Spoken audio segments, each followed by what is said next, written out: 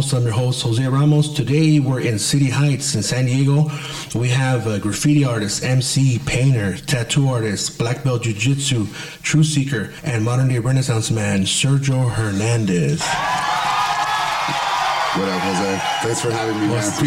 Appreciate it. Thanks for coming down to San Diego, man. Yeah, thanks for accepting to come on. Yeah, really for appreciate sure, it, man. Yeah. So, the first time I met you in person was I came down 2 months ago, like on my birthday, and I got a tattoo from you. I got that was a cool. rose, and that was cool, you know. How did you held up all right? Yeah. Oh, nice. Like really nice. It's the best one that I have, you know. Sick, it's professional. Yeah, man. I have a couple other ones, but yeah, and it was cool. It worked out fine. So how did you? What city did you grow up in? Was it here? Or? Well, yeah, I spent a lot of times here in City Heights. My dad bought a house here in the 1980s, and then my parents got divorced, and so we moved around a little bit. Yeah. But my dad still had the property here in City Heights on 40th Street, and then we were here. There was a freeway that they built right through City Heights. Wow. I think it was like 88 or something like that. Right after my dad had bought property, and so they destroyed half of the. Oh, that sucks. So much of the neighborhood, you know, and our house got missed barely, you know. So by 2 blocks. Or That's whatever. kind of like what happened over there in LA with the Chavez Ravine, you know, where Dodger Stadium is. No, I'm not familiar with Dodger it. Stadium is people used to live there. A lot of Mexican people live there. And what they did, they took people out of their homes. There's like videos of like them carrying women out of their homes and shit, so they can tear down that, you know, Chavez Ravine. One of the darkest days of Los Angeles came on May 9th, 1959. A day that came to be known as Black Friday to the community's former residents. Sheriff's deputies and bulldozers arrived to enforce the eviction orders against the few remaining families. The city forced out the last residents of Chavez Ravine. And with these few families forced out, the barrio was forever gone, never to return. Only 3 years after this dreadful day, a day an entire community was erased from the map. Dodger Stadium was built and opened on April 10th, 1962. That's why they called Dodger Stadium Chavez Ravine, in memory of the lost barrio. Some people will never forgive and will never forget, and others don't even know about the small town that was eaten up by the big city. Sadly, there's a section of the stadium that they call Chavez Ravine. To me, it's like a slap in the face. Like I'm wearing the hat right now because I live there, whatever. But I'm not a fan of baseball, and I don't like going there because of that. Because like, dude, like this is what they did to our people. They drug them out of there to make the stadium. What's it called? Eminent domain, I think, right? The city used the power of eminent domain. It's like black and white videos are pulling them out, ladies are crying and stuff like that. So it's pretty much what happened there too. Yeah. So our house is still there, and I'm still living there, and I'm trying to fight for trying to stay in this neighborhood, man. You know, that shit ain't easy, man. You know, the rent prices are going up, and the house prices are going up, and so do you get a lot of offers from people trying to buy your house and stuff? All the time. They think I'm my dad. Me and my dad have the same name. Okay. And so I get text messages and phone calls, and so these are companies that are buying up properties now. And so a company comes in, they're investors, and they have the means to pay a little bit more money, and a regular blue collar person that wants to provide a home for him and his family can't do it because they get bought out. They get bought out by these whatever these investment companies. Yeah, because they have all that money back behind them. Because, I've heard people that are like they want to buy a house and then all of a sudden like somebody outbids them like easily, you know. That's easily how it is. outbid, you know, like fuck, you know, what can you do against a corporation like that? You know? Yeah. Like where I live too, it was mainly like maybe 90% Mexican, and now like of course there's a lot of Chinese investors that came in, and it's all Chinese owned, you know. Right. And it's tough because like let's say if you're a Mexican owner and somebody comes at you with all that money, you're like, man, you're gonna take it, you know. Of course, what are you gonna do? Blame them, right? Yeah. You know, but for you, it's cool that you're sticking to it, you know. I'm gonna figure something out. I'm staying here. I'm just gonna say, like, man, I feel like so many things are against me, and really the type of lifestyle I want to live, I want to go somewhere else, man. Just less fucking politicians, less government. That's what I'm interested in, you know. But, you know, born and raised here. I've been here for, 43 years now. So I'm like, fuck, I ain't going anywhere, man. Yeah. Also, like, you don't ever think, like, wow, like me, I'm tired of California. Like, I told my wife, hey, I want to get the hell out of here, you know? Yeah. At first, she didn't want to, but now with how crazy it is and how restricted and stuff, you know, other states are better. Yeah. But, like, she's like, oh, I don't like Arizona, it's too hot, or Las Vegas or Texas is too hot. It's difficult. The weather here is so beautiful, man. So beautiful. And just me growing up here and me being close to Tijuana and all this stuff, I really... That's cool, man. Yeah, fuck it. If I gotta die fighting, this is a good place to die fighting. Yeah. That's cool, man. Yeah, I'm down for it. So you're first generation, like your parents came from Mexico? On my mom's side, I was the first one born here in the United States, you know what I mean? So, so my dad was married before. He had some kids, and my brothers and sisters were born here in the United States, but I was the first one on my mom's side. Yeah, you know what? I always thought, like, I talked to other people too, like how for me, it was kind of hard that people that came from Mexico would settle here in San Diego because it's so close. Mm-hmm. Like in LA, we think like, oh shit, there's probably raids, because over there they had raids, but like they would just go to sweatshops and get people. Yeah. So I would think people like I wouldn't want to, you know, if I came across the border and you know settle here. Yeah. But they said, nah, dude, you would rarely see that. Yeah, I never see border patrol driving around. I don't even know how that shit works or whatever. Yeah. But I guess it's go wherever, huh? Because I think somebody gives them a tip off, like, oh, there's people, there's sweatshops here, whatever. But here, I haven't seen any industrial places like that. No, I think LA has more of that type of thing going on. That's where they end up. That's where one of my cousins even. Back in the days, it was a lot easier to cross, illegally. And one of my cousins just walked right across the border back in the days. Damn, like in the 70s, or? Nah, this shit was like in the early 90s, I think, or even. Shit. Yeah. They just asked you, hey, you're a citizen or whatever. Yeah, and for him, he wasn't, but he just kind of ran right across the border. Right now, I just went into TJ the other day. Yeah, I saw it. And holy shit, dude, it's like a straight up, like, so much cameras and this post, and then that one, and you got to show this. And shit, to get over. Did you walk over? To even get into Mexico. Mexico before, you just used to drive right in. They don't give a shit. You're just like, whatever, man. And it was just kind of hard coming back from TJ to San Diego. And now the whole fucking border situation is insane, man. You drove over there? Yeah, we drove over there. My mom goes over there all the time to visit family. Yeah, it kind of seems like how, like, for us to get in here, like, oh, hey, so you want to come to our country? We're going to make it just as tough. Yeah, I don't know how that whole shit works out. But my cousin's trying to make a movie out there. Oh, that's cool. And so he asked me to be in the movie. And so I'm like, that's I can't say no to my cousin, man. That dude's a killer, dude. Just like so creative, with very little. He doesn't have no fucking money, dude. He has a fucking iPhone and some editing equipment. And that's why sometimes those cameras are like 4K cameras, on the iPhones. Yeah. That's why I switched over. I used to be an Android, and I switched over to that because of, how good the cameras are and stuff. Yeah, man. I love it, dude. So I'm really backing the project. Cool, and so this Wednesday, I'm going to go back to TJ and we're going to film one of my scenes. Yeah, that's awesome. I'm a horrible actor, dude. Yeah. I'm really bad in front of the camera, too. So, I don't know, man. That's just fun stuff. I noticed you took a picture in front of the Tacos El Franca. They're really good. Yeah, they're pretty good. Yeah, that's where my mom took me. So, yeah. Oh, you went with your mom? Yeah. She always drives. I don't want to drive, dude. Yeah, my wife doesn't like driving out there. But for me, because I kind of drive like that, where you make your own lane and stuff like that sometimes, Oh, yeah. You got to cut in front of people and everyone gets mad at you. Yeah. So, how did you discover, like, art that you like to draw and all that stuff that you knew how to draw? Well, a lot of the stuff that I'm into, man, comes from me growing up very religious. And some would consider, I grew up Jehovah's Witness. My mom was Jehovah's Witness. My dad wasn't. My dad was agnostic. He doesn't want nothing to do with religion or even politics. My dad's like, I don't want nothing to do with it, man. I'm focused on providing for my family. So anyways, my mom take me to church so often, and you're sitting there for fucking hours, And so, like, it's just like idle hands, So just drawing and drawing and drawing. I'm like, shit, dude, I have to do something. So I would just be drawing, And me and my younger brother, he was very creative too, and so he always had different art projects.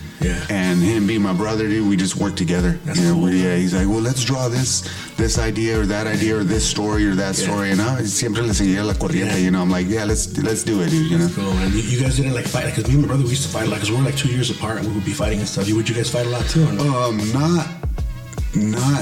Not back then. We just connected through creativity. Now that we're older, we disagree on shit, and I feel like he insults me, and so I insult him back, and it's just like, I'm like, man, it's natural, you know? Yeah, man, and like, I don't know. I don't want to get too much into his own shit. You know what I'm saying? But it sucks how, like, you know, your brothers and stuff. But even with me, sometimes you get like with a disagreement with them, and like you don't talk for a couple of months. And it sucks because that's our family. You know what I mean? Yeah. And it says, that's how it says, you know, in the Bible, that how can you be good with somebody else if you're not good with your brother? You know what I mean? That's more important. You know what I mean? Yeah. And I know some people don't believe in the Bible, but I mean, a lot of the stuff is, even if you don't believe in it, it'll just make you a better person. Yeah. You know what I mean? It's some of the, I mean, I'm not religious. I consider myself Christian, but I don't go to religion just based on the Bible, and, you know, and then try to do good, you know what I mean? Yeah, for sure. And I don't try to push it. If you don't want to believe, don't believe, hey, but I want to at least believe in something. That, yeah. I mean, growing up Jehovah's Witness also is like, made me spiritually aware. You know what I mean? I read the Bible multiple times and all these things, and so like even though I don't subscribe to any specific doctrine or religion or anything like that, Christianity I think was one of the biggest influences for me. You know? And to this day, I still applies a lot of the stuff that I taught and that I learned as a youngster. It makes sense. Like, it goes hand in hand, you know? Yeah, man, for sure. I noticed, you know, driving around here, you're going to see your artwork, and I've seen it, and it's yours. You can tell it's yours, you know. How did you get into that, like the graffiti aspect of it? My older brother started doing graffiti with our neighbor. Yeah. And they used to have crazy adventures and stuff. And I think when you're just like 13 or 14, you're like, I want to get into some trouble. I want to have some fun, you know, do some, you watch movies, you want to get into some trouble. Yeah. And so I would sneak out of my house and go paint the freeways and go paint, you know, and little by little I wanted to get better at it. Yeah. And watching a lot of cartoons, I'm always obsessed with cartoons, so I wanted to be a cartoonist. Yeah. And it was crazy because growing up, my mom would say that, you know, like, I was supposed to be an artist for the church. Like, that was the thing that, like, hey, Mom, I want to be an artist. Well, no, if you want to be an artist, you should be an artist for the church. Yeah, and I'm like, man, I wanted to draw funny cartoons and shit, you know. What were your, I'm sorry, what were your like favorite cartoons that you would like to watch? Well, my era, it was like Transformers and G.I. Joe and like He-Man, Masters of the Universe. And so I'm from that era, you know, Tom and Jerry, all that type of stuff. And so I always loved like heroic characters, and you know, I always imagined myself being like in a movie like Arnold Schwarzenegger in Commando or some shit, Predator or whatever. You know?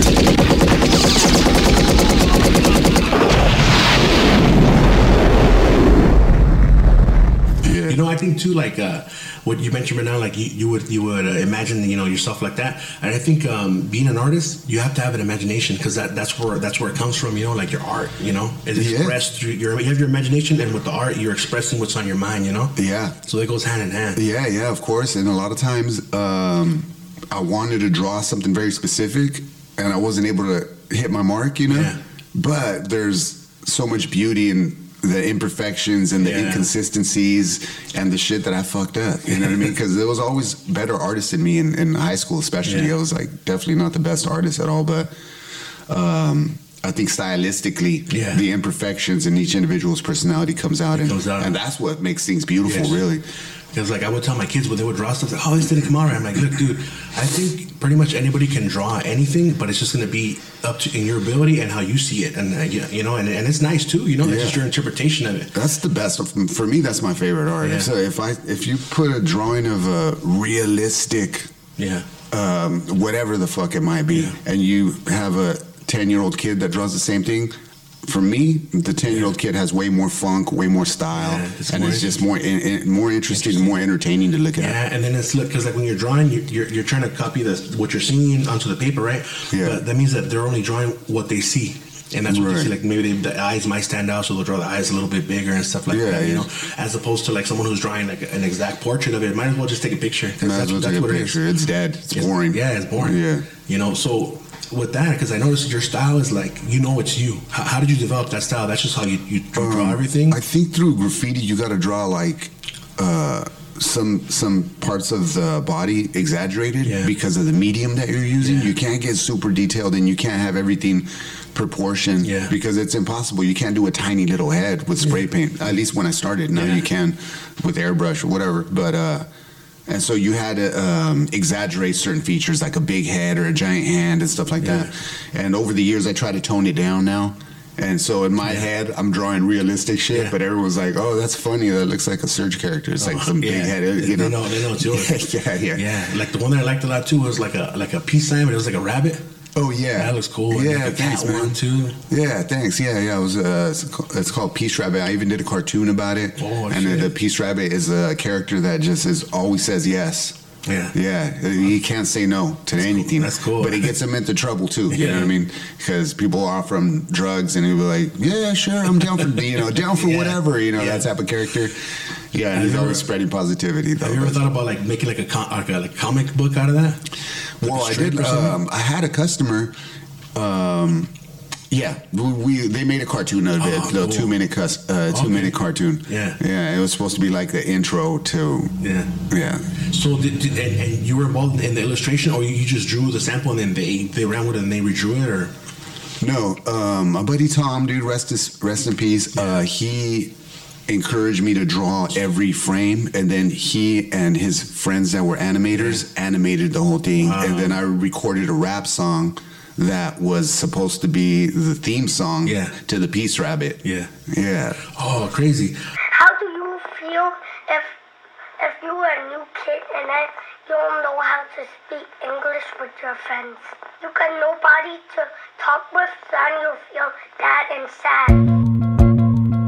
That reminds me, since you mentioned the rapping about that what's it called, Living Dead Records? Living Dead Records. Yeah, because I was studying your stuff and they were talking about that. So like, were you ever involved in making the actual music, or you would just rap over the beats? Or no, so I've always been into rapping, but I'm not good at it. It's just like something I do for fun. I like to hang out with my friends and writing and shit and rapping about weird whatever I want to rap about that day. Get with the bully. Is you punch him in his fucking face or kick him in his nuts. It takes a lot of guts, cause you probably get your ass kicked, but the pain will pass. You gotta be free. The planet spins like a Tasmanian. Devils dressed as snakes in the grass, I'm slaying them. You gotta ask yourself many questions. Continue the search, right out past that school and church. Yeah. And so we set up this program when we were meeting up on Mondays and Wednesdays, and it was basically me, Rocksteady Bebop, and the homie Sean-tastic, which had his own studio, and we'd meet up every Monday and every Wednesday, and we would record 2 songs every Monday and Wednesday. Oh shit! And so it'd be 4 songs a week. Yeah, 4 songs a week, dude. And the homie Speakeasy made the beats, and so it was just good creative exercise, good creative exercise. And so everyone's obsessed with making the hit song or the hit movie or the fucking greatest painting ever. No, man, it's more about like just having a rhythm in your life going, you know what I mean? Like having a good, consistent rhythm. And I notice that sometimes, like whenever you're doing something and you just do it and you don't really plan it too much, because sometimes when you plan or overthink stuff, it doesn't come out as good as you wanted it to be, right? But as long as if you just like, let's say sometimes you don't feel like drawing and you start drawing it and it comes out cool, as opposed to like, oh, I have to draw this, and you draw it and it comes out shitty, you don't like it, you know what I mean? Yeah. Like for me, I draw. I mean, I'm not I consider myself an artist, but I draw stuff, right? And when I was a kid, I would draw something and I would look at it, and to me, like, because you're your biggest critic, I just crumple it up and throw it away and say, hey, why you throw it away? Let me have it, dude, because I know I could do better. You could do better, but still, those little times where it does suck, that helps you also develop, Of course, all those matter. All those times matter. Yeah, Red Lotus Clan. Living Dead Records. Were you hard on yourself like that too, or not? Not really, man. I had pretty low expectations for myself my whole life. I was like, I think when I was in high school, I was like, if I could just one day have my own art show. Yeah. That was as high as my as my dreams were. Just to have one fucking art show, you know. And so it was crazy. So anything more than that has been more than I could have dreamed of when I was. Yeah, it's a blessing, dude. So when I was like 19, my homie Rudy hooked me up, and I was able to have my first art show by myself. Wow, that's cool, man. And so I'm like, holy shit! Well, I accomplished everything I wanted to accomplish in life. That was probably like the first step, you know. That was just the first step. And then I think like, oh shit, like this came to fruition and it happened. Like, wow, that means I could do more. Like that means I could do more, man. And so it's crazy when they're like, as big as you can dream, that's what you can achieve. You're like, oh my god, yeah, whatever, dude. But that's 100% real, man. And so now my dream is to make a movie, and I want to make a movie. That's cool. And so I'm like, I'm trying to. I'm writing the script right now, and I'm taking cues from my cousin that I'm gonna see on Wednesday. My cousin over here got nothing, bro. He's just like a badass creative person, dude, that has a dream. And I know other fools be like behind his back making fun of him, even family member like, haha, yeah, right, though, he's making a movie. Well, what are you doing? You ain't doing shit. All you're doing is complaining and being mad and hating on fools that are trying to do something. So if you ain't doing nothing, then don't be complaining about shit. You know what I mean? To show that you're doing, what are you doing? Yeah, what are you doing? Right? Making all. I just hate when people hate on other people that are trying to do something creative and they ain't doing shit. And nowadays, fuck, it's everywhere. It's everywhere, man. Yeah, but everywhere. They're a joke. You know what you mentioned right now, it really stuck out in my head. Where like you say he doesn't have nothing, right? But he has the most important thing, is his brain, his mind, his creativity. That's more important, because you can have some guy who has no creativity, no talent, all the money, everything, all the equipment, but you know what I mean? It's creative energy and work ethic. Creative energy and work ethic. That wins. That wins any amount of money in the world. Just like what they say too. What do they say? Hard work beats talent any day. Of course. So it's like the same thing. I mean, even Michael, you watch that Michael Jordan documentary? I gotta see it. I haven't seen it. Yeah, but anyways, the reason he's Michael Jordan is because he worked like Michael Jordan. It wasn't he wasn't just born and all of a sudden he's just like, wow, I'm amazing at this sport. No, dude, he just worked harder than everyone else, man, and he's. Yeah, because he said he got cut when he was in high school, you know? Yeah. He said, imagine if he would have just quit. Oh, that's it. I suck. So he kept going and going and going. Yeah, people just think that, with anything, like even too, like sometimes I've been trying to play guitar my whole life since I was a little kid, right? Yeah. And sometimes I wake up like, hey, I'm gonna be good at it. And like, you're not gonna be good if you don't practice every day. But like, my son, when he was like 13, for one summer he just kept practicing. He's like way better than me. He kept practicing every single day. It's not just gonna come to you. Right. Like anything in life, you have to work at it and get better. Yeah. Any creative endeavor or athletic goal. Yeah. It's directly aligned for the amount of hours that you put in. Yeah. You're only as good as the amount of hours you put in. So there's no real, oh man, I'm not that good. Well, you're only as good as the amount of hours you put in, dude. That's it, Yeah. So you want to be better than just put in more hours. That's it. Yeah, that's true. How did you get into tattooing? Yeah, I mean, I'll give you the really short. I was painting a mural. I was painting a graffiti mural, and someone came up to me that was familiar with my work, my homie Jesse, and he said, "Hey, do you want to learn how to tattoo?" Yeah. And that's the short. Yeah, that's it. And right away, did you know, like, okay, I'll try it? Did you ever have any interest in right away I said no. I was like, no, I don't have I didn't have no tattoos. Yeah. And I want to be an artist. And in my head, an artist meant you're in a gallery, and there's like people in suits looking at your shit. And you're like, okay, now I'm officially an artist. And then as I matured and got older, and I just had a better understanding to me of what being an artist is. Yeah.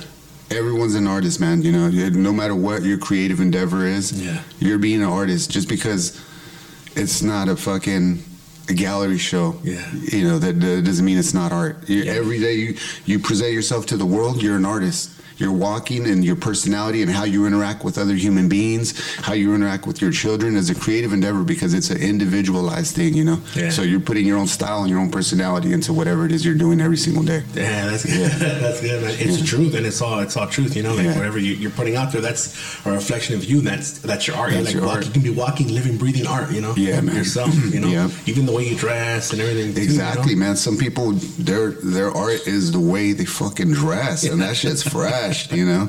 I fell in love with my wife because of that, you know. That's cool. I seen her, she had just such an interesting outfit to me, you know. It wasn't there was just so many subtle things going on, and I'm like, man, she's amazing. Yeah, to be able to have the mind to put all that together. Yeah, dude. You know? Yeah. Because nowadays, people try to dress skimpy and stuff like that. That'll attract the wrong attention. But you know, someone that you could still look attractive and dress a certain way, carry yourself right. Yeah. Like a real woman. That's it. Dude. That's it, man.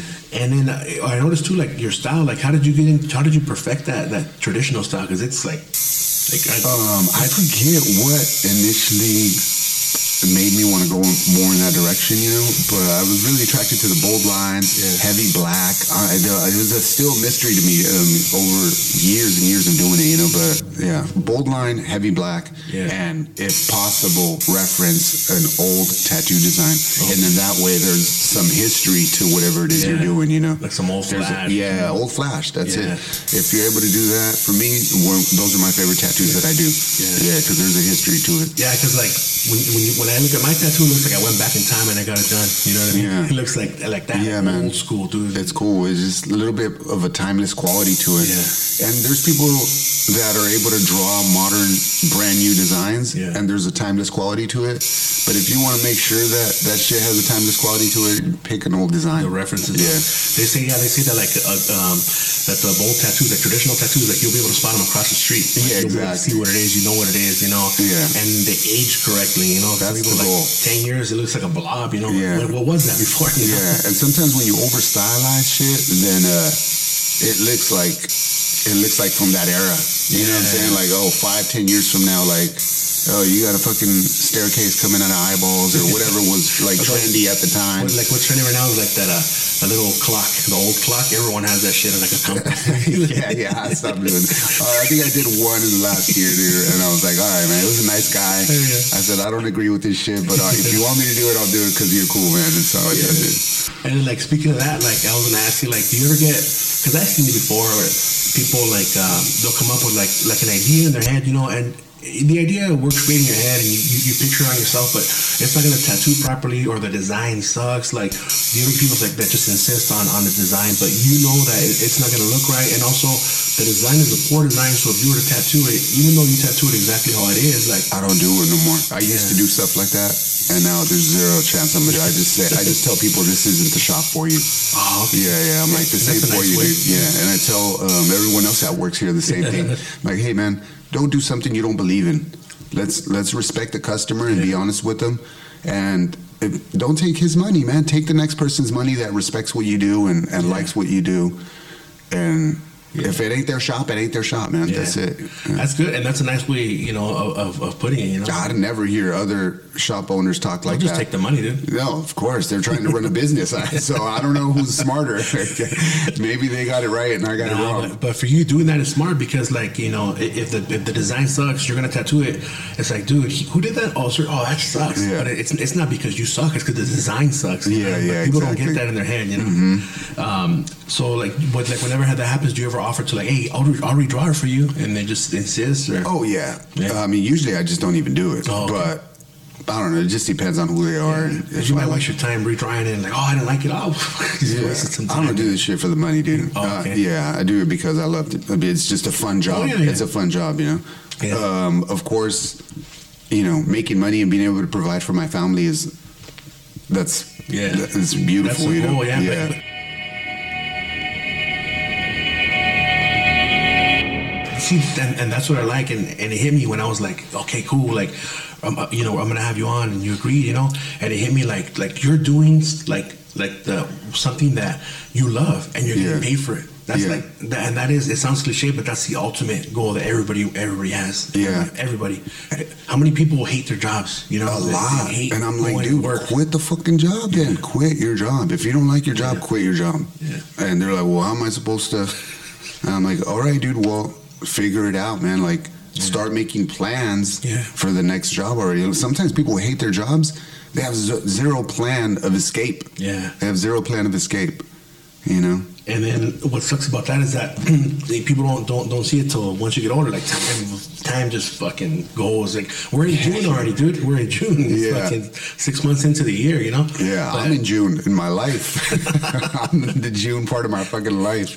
Yeah, man. So I'm trying to make sure that I live it up. Me too, yeah, I'm 43, so I'm like, hey, bro, I got like what 40, 50 years left. Yeah. You know, so I'm trying to make sure that I'm happy every day. You know. With me, man, I think it's like 25 because I'm overweight and shit. I don't take care of myself, but that's good for me. Yeah, I'm trying to get to 100. I told my kids I'm gonna try to make it to 100. So yeah. So, like, how has this pandemic affected your business? Has it affected you at all? Well, a little bit. I'm one of the few.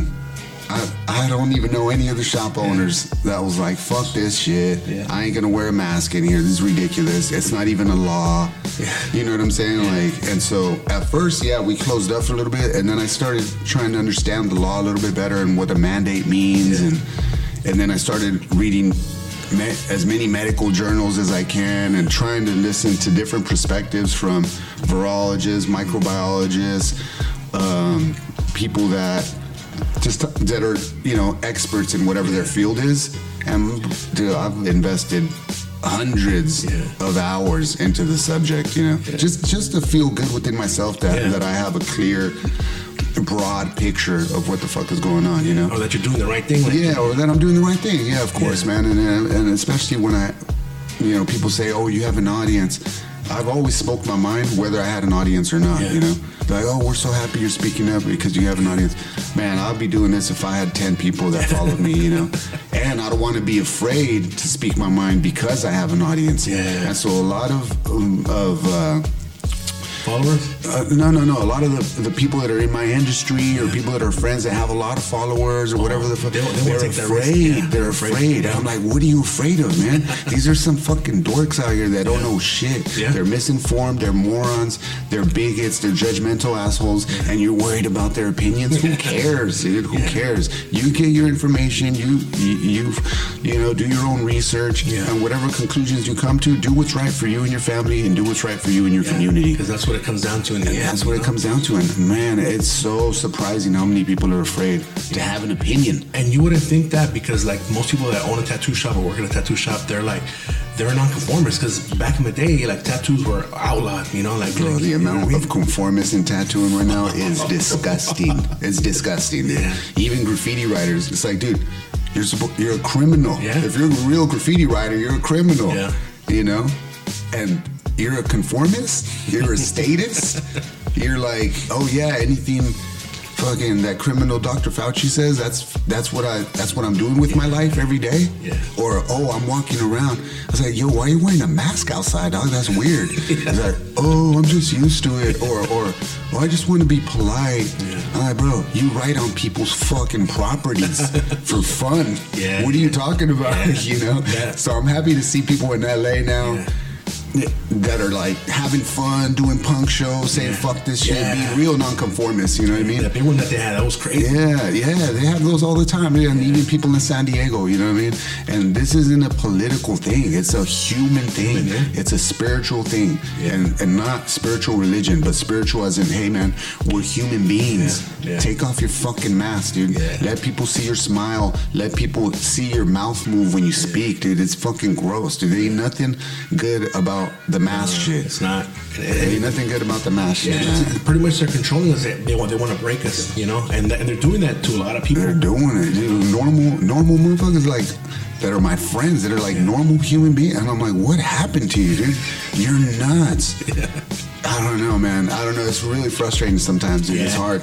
It is too because like then they look at us and like, oh, you're crazy, you're a conspiracy theorist. But like, dude, it's science. Yeah, like science, common sense are on our side. Yeah, science and common sense and humanity is on our side. You know. because like I do pest control, so sometimes I'll go to certain offices, right? Yeah. And every cubicle has like fucking clear shower curtains. Like, what the fuck? And I'm a conspiracy theorist. You got a fucking shower curtain? Yeah. You're the paranoid one. You're the tinfoil paranoid one. Yeah. Or like they'll tell me like, hey, are you gonna get the shot? I'm like, nah, I'm not gonna get that. Oh, your company's not gonna make you guys get it. Like, no, 0 chance. You know, I'm not gonna get it. And then the cool thing is that OSHA came to the rescue. What they did is like they told companies, if you want to enforce it, then you're going to be responsible if the individual dies, gets a stroke. Yeah, I heard they reversed that though. Did they reverse that? Yeah, I heard they reversed that. Initially I heard that what you said right now was, and then like 2 weeks later, after they got everyone thinking that was it, 2 weeks later they changed. Bait and switch. Yeah, what's it called? The PrEP Act. I think it's called the PrEP Act. And that really makes sense. Yeah, people should look up the PrEP Act, which is just an extension of the law that got passed in 1986, from what I understand, the Vaccine Injury Act or whatever, where pharmaceutical companies were no longer going to be held liable for any shit that anyone that they messed up, you know what I mean? Yeah, dude. So it's terrible. And most people that consent to these vaccinations don't know about that. They don't know about that, dude. So you're not receiving informed consent. Yeah. And you know, anyone that's a medical professional out there, if you're not providing informed consent, or if you get a sense that the person that's about to get that shit doesn't know some of these things, then you're kind of an asshole, dude. Like, you're providing this, you're putting these vaccines in these people, and you know that they don't know, that's not approved by the FDA. It's under emergency use authorization. They don't let you know that these pharmaceutical companies are making hella money off of it. They don't know that the pharmaceutical lobby is the biggest lobby in Washington.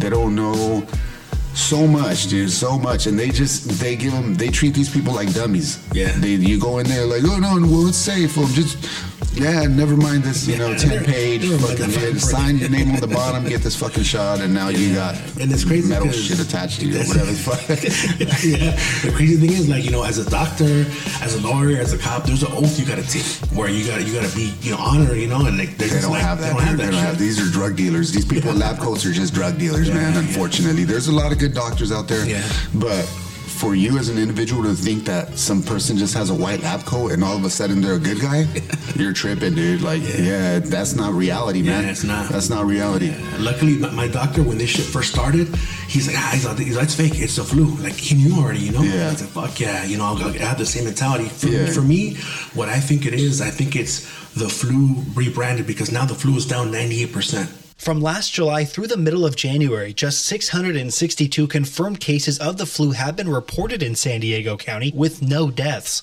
During this same time last year, there were 10,000 cases and 32 deaths. Of course. You know what I mean? They just rebranded and they want to scare you. So now they want to come up with the bird flu now. Right. They kept talking about the bird flu. Now they're going to open up on the 15th. Oh, well, guess what? There's more. There's fucking the bird flu. I know, man. It's not going to stop. Everyone's like, oh, we just want to be left alone. We just don't say nothing no more. And like, it ain't ever going to stop. It ain't ever going to stop unless you start getting informed and talking some shit. Yeah. And everyone's just like, no, man, like, just wear a mask. No, just get vaccine. I just want it all to end. This shit ends when you say it ends, man. Yeah, it's up to us. I opened up, man. I opened up. I opened up my windows. I got inspired by some of my other friends that were doing the same thing. Oh, shit. And it's like, you gotta get informed and stand up for what's right. Yeah, man, of course. TikTok's great. Instagram's great. All the shitty TV is fun. Sports is fun. But also take a little bit of time and to learn about it, man. Your community, your community could use that information, and your family could use that information. And don't be afraid. Don't be afraid of pushing back against some of this bullshit, man. Because it's bullshit. You got to stand up for what's right. Even though it's not the narrative, but you have to.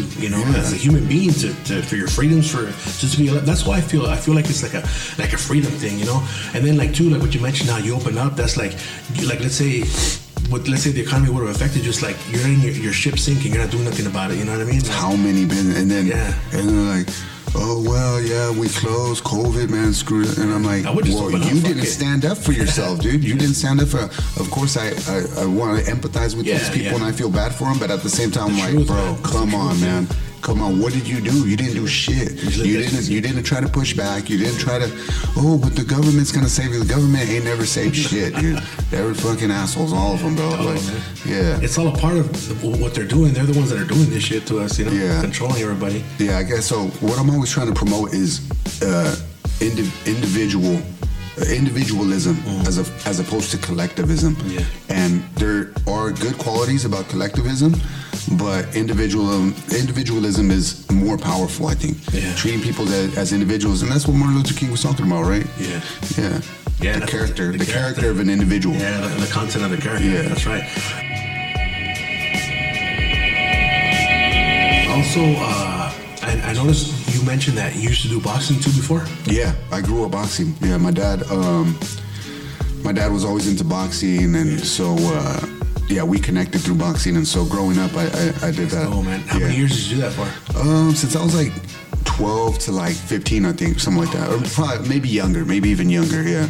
And so I did about 8 amateur fights, and then I took a break from that to try to be a bad high school kid and smoke weed and get into trouble, and it's like. Yeah. Did you ever like get like really close to the gangs, the local gangs and stuff? Like did you run with gangs? No, not really. You know what? My brother got involved in gangs, and my older brother, and I was like, damn, I don't want nothing to do with that. You know what I mean? But I still wanted to hang out with him, and he was just like, nah, man, you can't come along. Oh, that's cool. You can't. So I think that's why I got involved in graffiti. Yeah. Because I think if I didn't get involved in graffiti, I would have probably got involved in more gangsta. But I think you saw like your brother and what he was going through. It's like, that's not cool, Like I want to do something else. Like, yeah. You had that, and for your brother, right in front of you, you were actually able to see it. People will glamorize it, but you were able to see how bad it is too. Yeah, he's the one that told me. He's like, you can't, and also my mom and dad were like, dude, you can't hang out with your brother. He's getting into wild ass shit. Yeah. And then from there, I can say, you know how to do a bunch of different things. Like also, you jiu-jitsu, right? How did you get into that after? Well, once I started tattooing, I wanted to do something that got me physically active because I was sitting down for so long. And then I was watching, I used to work at Blockbuster Video, and I was watching a lot of UFC tapes on VHS. Yeah. Those first ones. Yeah. And so I always thought it was interesting because it was always the most flexible people that were. Like Hoist Gracie. Yeah, Hoist Gracie. Like a big fat, like 400 dude, and he beat him. Man, that was like, that blew my mind, So after that, I was like, it was always in the back of my head that I wanted to learn a little bit about jiu-jitsu. Yeah. And so I thought I was just going to do it for a couple months. 15 years later, whatever, I'm still in love with the sport and the art, That's cool. And you're a black belt in that?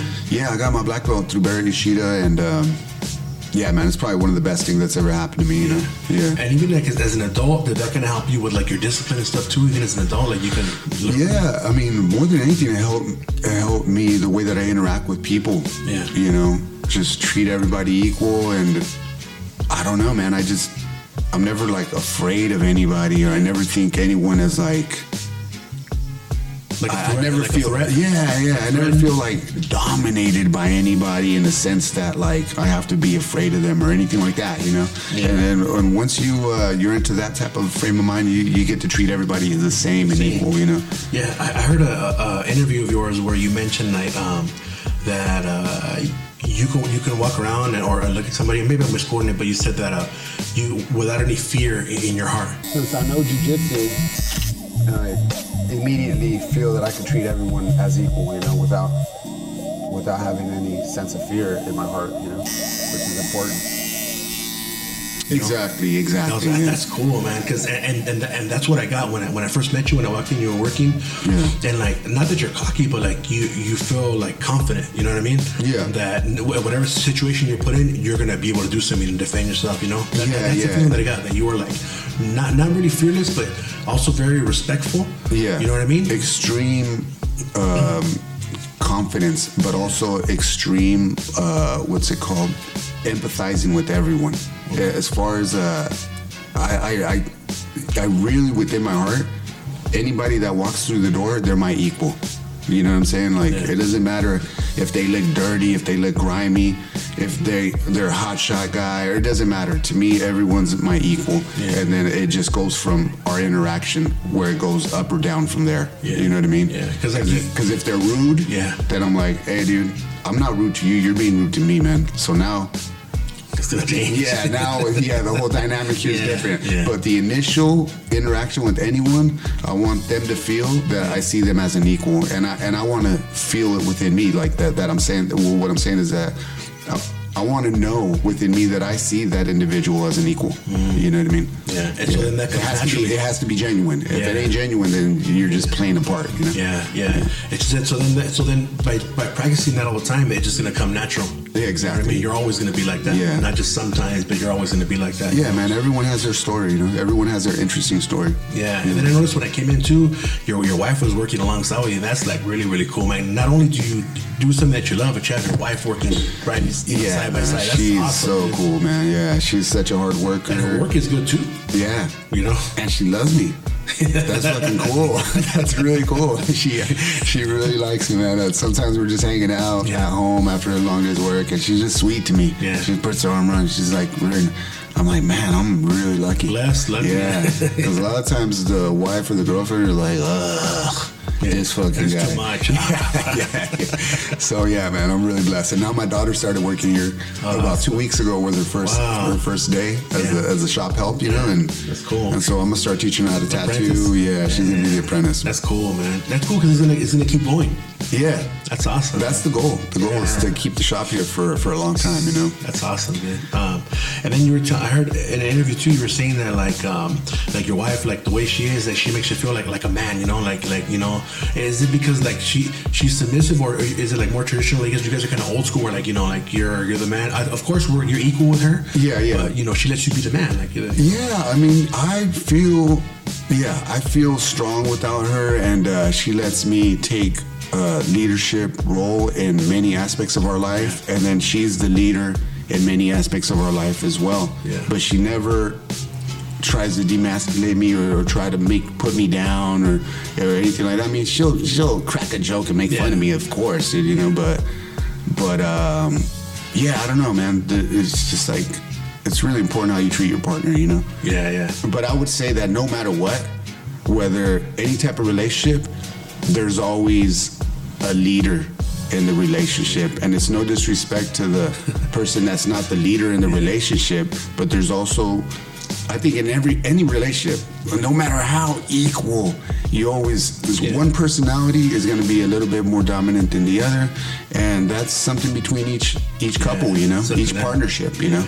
Yeah. And whether you like it or not, man, I in my head, I'm always like, oh, okay, this person, you know, this person's the leader in the relationship. The wife wears the pants or whatever. Or you know, even two husbands. One husband is a little bit more, you know. He's a dominant. There's nothing, you know. That's just what it is. Yeah, that's true. Because I'll joke around with my wife, like, hey, like I'm supposed to be in charge, but realistically, you're in charge. Like let's say, hey, let's go eat something. You're like, no, and like, fuck, okay, I'm not gonna eat that. Or let's go here. No, I'm not gonna go. And I tell the kids, right, kids, she's in charge. I'm like, yeah. She's like, no, I'm not like that. I'm not like that. You know? Yeah, I guess the trick for Jane is to pretend to make me believe that she's letting me be in charge, but really she runs the whole shit. So I don't know. Yeah, they are, because it all comes down to what they say, like, you know, happy wife, happy life. 100%, man. 100%. So many of my choices are like, wait, is this gonna piss Jane off, or is this gonna make Jane happy? You know? But you know, sometimes I mess up and I piss her off on purpose. Like, oh, why did I say that shit? You know, and I push her buttons. You know, and they just look at you like, man, you screwed up. And I'm like, fuck. She's mad now. Yeah. So like in the future, you want to, like, once you get all that knowledge from your cousin with the movie making, you want to see like you want to make like a movie, but do you have any other like plans in, like for the future, like that? Like where do you see yourself? Like let's say in 10 years. Yeah. I think still tattooing, but I'm really interested in trying to get this project going, because it just seems so far-fetched when I was little. It just seems so far-fetched to either be in a movie or make a movie or write a movie or anything movie-related. I've always been obsessed with movies since I was a little kid. And so now, man, I just really think I could see this whole project all the way through. Yeah. Even if it doesn't become a movie, at least I'm gonna turn it into a graphic novel. You know? Okay. Yeah, and so it'll be a completely finished story. Yeah. And so, man, I'm so excited about it. You know, I just got to put in more work. I think I just got to my cousin, like I was telling you, inspired me. He works day and night on his project. You know, he's working on this project constantly. So it was a reminder. Last time that I seen him, I'm like, all right, here's a template. You know what I mean? Yeah. That's cool, man. So, like, have you been writing some of it already, or it's all in your head right now? I'm on page 95. Oh, shit. Yeah, of the screenplay, and I think most screenplays are 110 to 120 pages. Yeah. And so I'm towards the end of the first draft, and the screenplay, and so I got read a couple books about how to format a screenplay and how to write it. I mean, and then just a bunch of YouTube videos and just watching movies and just being conscious of this is where they cut. This is where he meets the love interest, or you know. Being more analytical about how I watch movies, you know. But I guess by studying all that, you kind of see movies a different way now. Like as where other people, like before when I was younger, like I would listen to a song, right? And what would stand out to me is just the singing and the guitar. Yeah. And then once I got more into music and playing other instruments, now I hear the. Oh, sorry. That's all right. Yeah. I'll hear the bass. I'll hear the drums, the hi hats, and you know. So when you watch a movie, it's cool because you're able to see it like that. Yeah. Just like with tattoos, when you see a tattoo, you can tell that that's a good tattoo. Yeah, man. You can tell right away. Just like someone who cuts hair, that's a good haircut. That's not a good haircut. Yeah, and the average person, they don't see the average audience is just enjoying, and they don't know why they enjoy it. Or, you know, for me, I've always been into studying movies because in high school I had a teacher, Mr. Rothschild, and there was a semester where this is high school, where we watched movies and we talked about the symbolism in the movies and all these things. You know, break it down, you know? Yeah, and I was in high school, and that blew my mind. I was like, wait, so all those choices were very deliberate. Every single choice that you see in a movie was very, very deliberate, you know? Even the bad ones. Very, very deliberate choices. And so it's been 20 years of that. Yeah. Of just like looking at movies that way, you know, reading movies. For that long, I've been looking at movies that way. And man, I love all that stuff, dude. So here's my chance, dude, and I'm gonna take it. That's good, yeah. It's always good to do whatever it is in your mind. At least give it a try. Cause you know, that's what I've been learning as I get older. I'm 41, and like whenever, like if you have an idea, just go out and try it. You know, because then you won't know if you're good at it or not if you never try it. Yeah, you know. Yeah, I'm not even planning to be good at it. I'm just planning on see it through. I'm gonna see it through, man. It's gonna happen, you know. But that's what I heard you say too. Like you got into so many things, and that you're kind of mediocre at it, but you still try. Like you have like a slow learning curve. You were saying slow learning curve. Yeah, man. That's it. Yeah. So I just fell in love with all the different art forms, and I don't know. At some point, I'm like, man, this is gonna be a really short life, and I always think like, whoa, that guy that was a famous race car driver, that was it. He had one life, and everything revolved around racing cars, which is a beautiful thing. Yeah. But for me, I want to live 4 or 5 different lives in one life. Yeah, you know, I heard you say that maybe before. Yeah, and it makes sense, you know, because like, and then some people don't even do anything. It's like a boring life, and it's the truth, you know. And then like, I came to the realization now that I'm older. It's like some people hate the way they look, they hate their life. Maybe it sucks, but dude, this is the only shot you have on Earth. You know, that we're alive, and like enjoy it. Do the most stuff you can. You know, that's why I'm always trying to learn a bunch of different things too. You know, like my wife, she puts up with it. Like I used to make wrestling masks, and I was collecting guitars and working. That's so cool, dude. Things, that is sick. Because I like to have all these different, like, just, I might not be perfect at it or professional at it, but I like to be able to work on cars, do this and that. You're curious. You're curious, and you want to see how shit works. Yeah, and then the whole thing with cars, my wife is into cars, and then my dad was into cars. Oh, that's cool. And so now I'm watching, like, I'll watch videos about cars, and I'm like, and then I understand the car fanatics a little bit. I'm like, oh man, I can't believe before I didn't appreciate that, you know. It's just like people that don't get tattoos, and then all of us tattooers are sitting here at the shop like, man, these people don't really appreciate the good stuff. They don't know. Well, why should they? You know, they don't. You know, it's not their thing. You know, it's not their thing. Yeah. And same thing with cars. Now I'm like able to see cars and the design and the type of engine and the craftsmanship and all that stuff. Man, what a beautiful art form. You know, the people that design cars and build cars and all that. That's cool. It's crazy because like all those older cars, some of them like are ahead of their time. It's like beautiful, like the curves like in the right place. Yeah, man. Yeah, it's so sick, dude. Do you guys own any classic cars right now or no?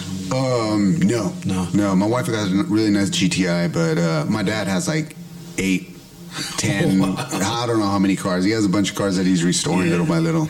Yeah, and then I noticed too, like it hit me when I was thinking, is that like all the things that you do, they're all arts, like martial arts. Yeah. You know, painting, tattooing is an art. You know, the film that you want to commit, that's all art. You know. Yeah. And so it's crazy how the good thing is that you can do all those things. You know.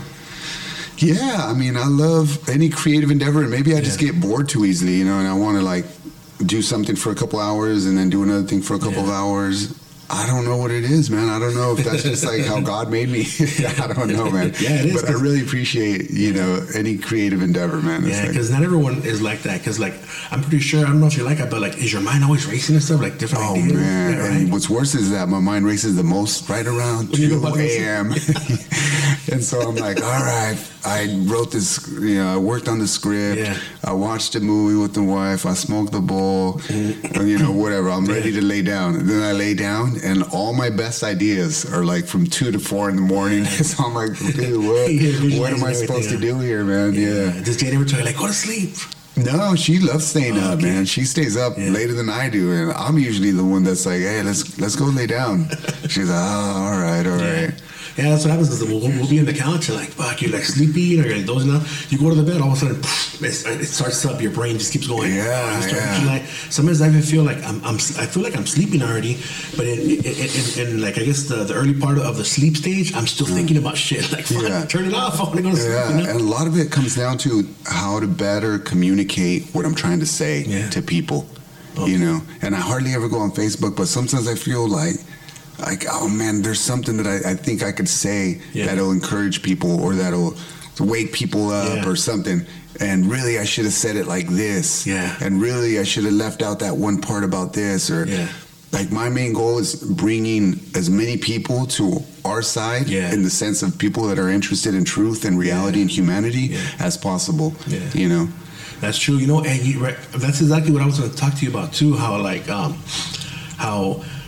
what is it? And like I was trying to think, what is it inside of us that we have that we want people, like, we shouldn't give a fuck about people, but it's like I care, man, because I want people to know the truth. Even though you think I'm crazy, I care enough about people that it's like we're risking ourselves by when you post stuff like that, like they flag you, they know who we are, even though the smallest person. There's certain things that you say, certain words that get flagged, right? Yeah. It's like I'm doing all this for what? But because I care. What drives you to be like that, to want to inform people? Yeah, I really hate bullies, man. Okay. I hate bullies, you know, and I feel like these corporations have deceived so many people. I feel these corporations, how many children have died because of these sick people? How many people? These are sociopaths. Yeah. These billionaires that own these corporations, they're sociopaths. They don't care about you, man.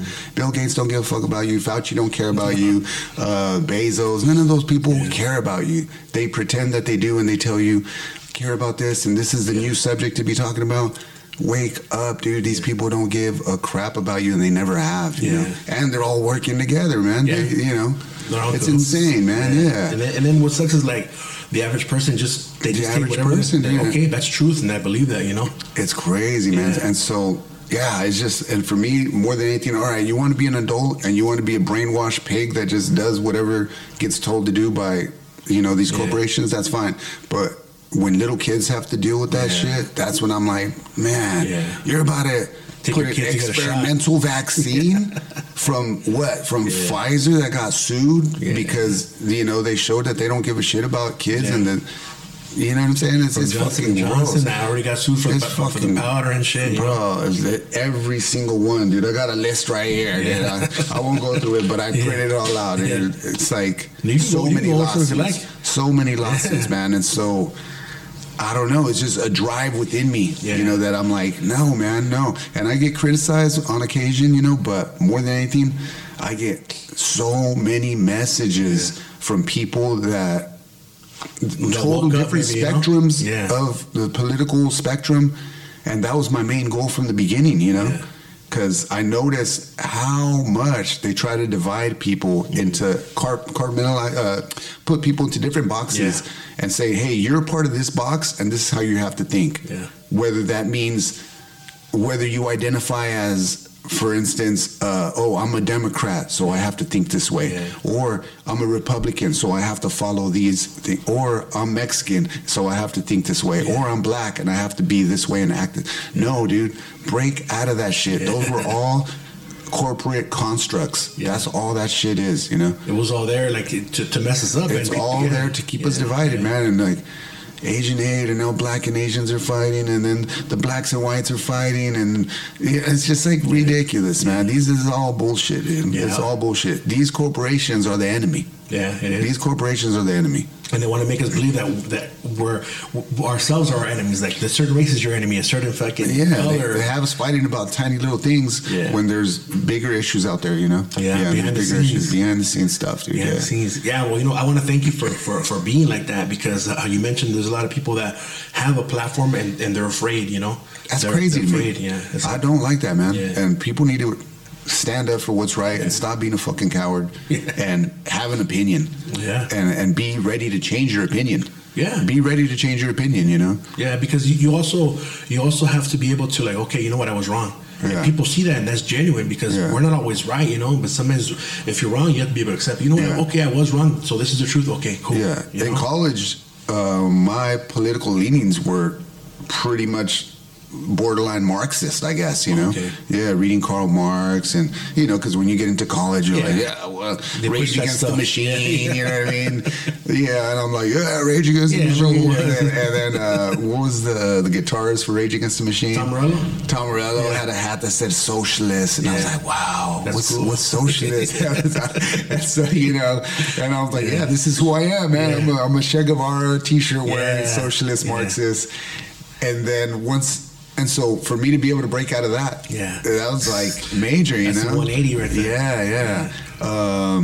And so it happened very naturally, but then eventually I read this book called The Law by Frédéric Bastiat, I think that's his name.